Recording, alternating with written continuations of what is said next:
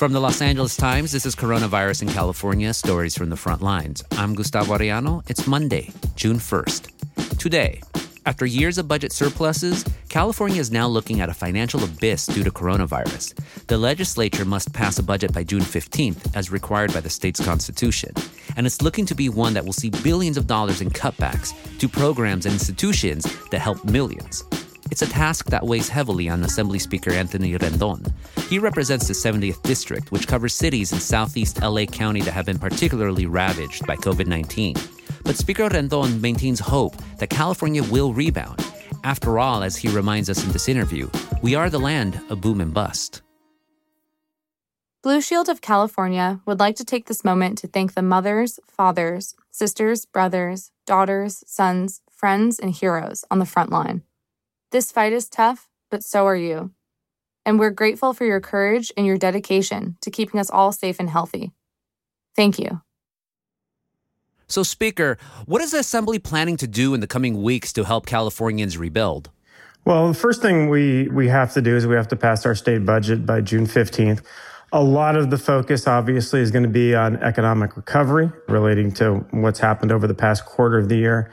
But a lot is also obviously going to be dedicated toward COVID and making sure that the state, from a healthcare perspective, is addressing the crisis. Do you think this whole experience is going to further California? And what I mean by that is, before all this, obviously California was really setting itself as, as Governor Newsom said, a nation apart, its own nation. And in many ways, the antithesis of what's going on nationally with the Trump administration. So even though we have billions of dollars in deficits, is the Assembly, is the legislature, are they going to lose sight of the fact of this California experiment?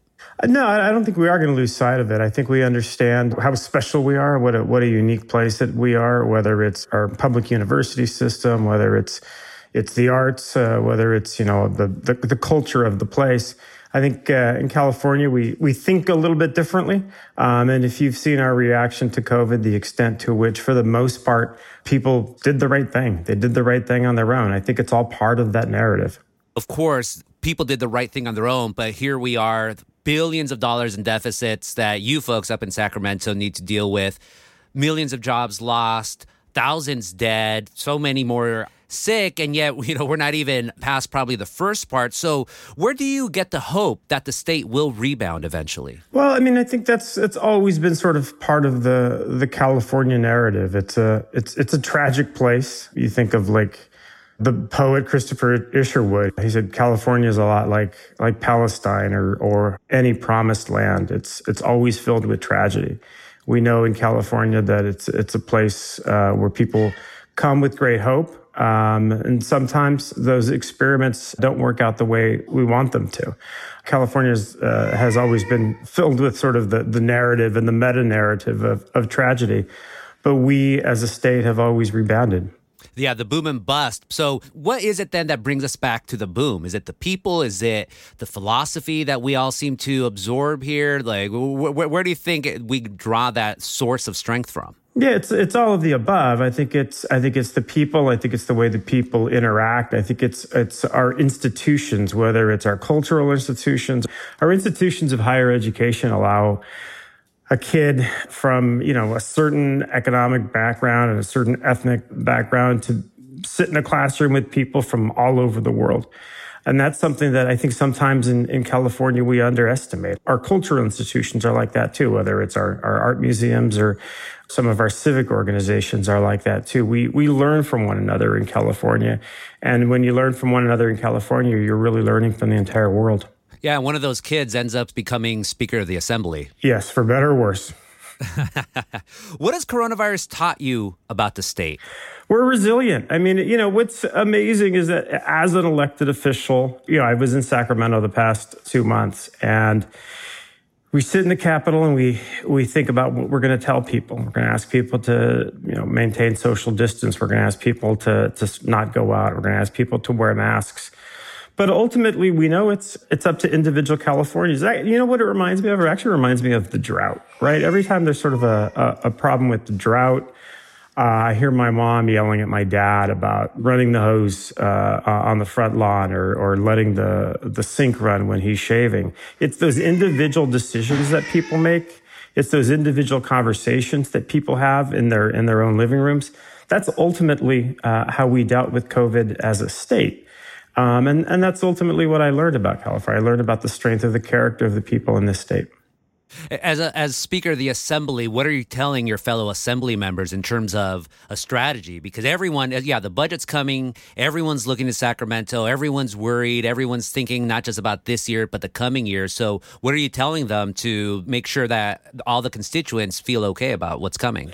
Well, you know what's interesting? I got elected in 2012, and I'm part of not only the largest class in the history of the state, but we're also the sort of elder statesmen in Sacramento now. We've been there the longest, and we have been here only during good economic times. We've been here with budget surpluses. We've been here when we've been able to put money away in our rainy day fund, which we're now glad we did. So I'm telling the other members to brace themselves. It's going to be a very different reality in terms of economically, in terms of the budget. But at the same time, to not lose that California spirit, to continue to be ambitious, to continue to think about ways that we could address not only the COVID crisis, but new ways of thinking. People keep talking about what this will mean for the future. Are people going to telecommute more? And I think it's those types of things that we need to think about that are ultimately the positives that can come out of this crisis.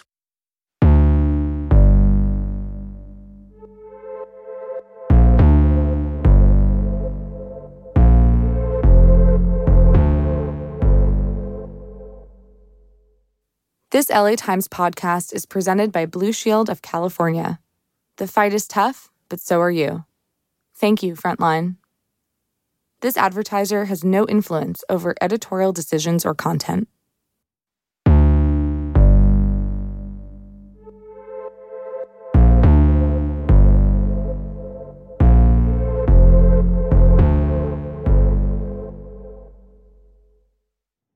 So, Speaker, shout out, there's obviously here in Southern California, the Assembly speakers that get the most shine are going to be the people in LA County, Orange County, the bigger cities. So give some shout outs to some Assembly members who maybe don't get as much prominence throughout the state, but that have been going above and beyond to help out their constituents during this pandemic. Yeah, I'm thinking of someone like Jim Wood from the North Coast. His district runs from the Oregon border and Humboldt in the Redwoods all the way down to Santa Rosa, a guy whose district suffered badly from the wildfires the last couple of years.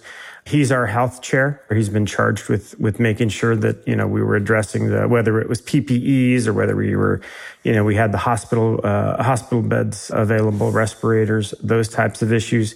I'm thinking of Christy Smith from Northern LA County, who chairs a committee we have on emergency response, and how she was, during the middle of the crisis, had to come up to Sacramento to address those issues. He comes from an urban area, but Phil Ting from San Francisco is our budget chair. And, for a guy to have to address a $53 billion budget deficit is a difficult task. But Phil is taking it on and doing an amazing job. How are all of you communicating right now? I mean, obviously, when there are any meetings, it's via Zoom or whatever, but in your quote-unquote off time, how are all of you folks strategizing to try to figure something out? It is Zoom, telephone, email, pigeon, everything you can think of. We're doing all old school and new school technologies. Have you met any of them in person ever since mid-March or so? Yeah, we got back in session a couple of weeks ago. I think it was 2 weeks ago now. We've had our socially distanced sessions and smaller committees. We've had a couple of meetings with the members in the building. So since you were up in Sacramento through most of this, how eerie was it to see the state capitol basically empty? It was incredible. I've been up here since I think March 15th was a Sunday when I flew up here. I thought I'd be up here for 4 days, which is my normal schedule, Sunday to Thursday. I've been up here ever since. It's been one thing after another, whether it was COVID or the budget crisis. Everybody else went home. I was in the state capitol one day. I was talking to one of the CHP who stand outside. She said usually there's something like 1,100 people in the Capitol on a daily basis, and she had counted 4 that went in that day.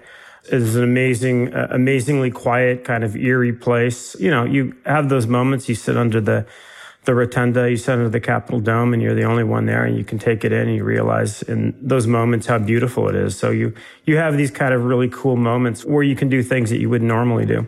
Yeah, that's a once-in-a-lifetime moment. What about Governor Newsom? How do you think he has handled the crisis so far? I think he's done a good job under exceptionally difficult circumstances. I mean, in California, we haven't seen, obviously, too many people have died, but the rate of death has been not what it has been in other places. He's been, again, under very difficult circumstances. He's certainly answered the call.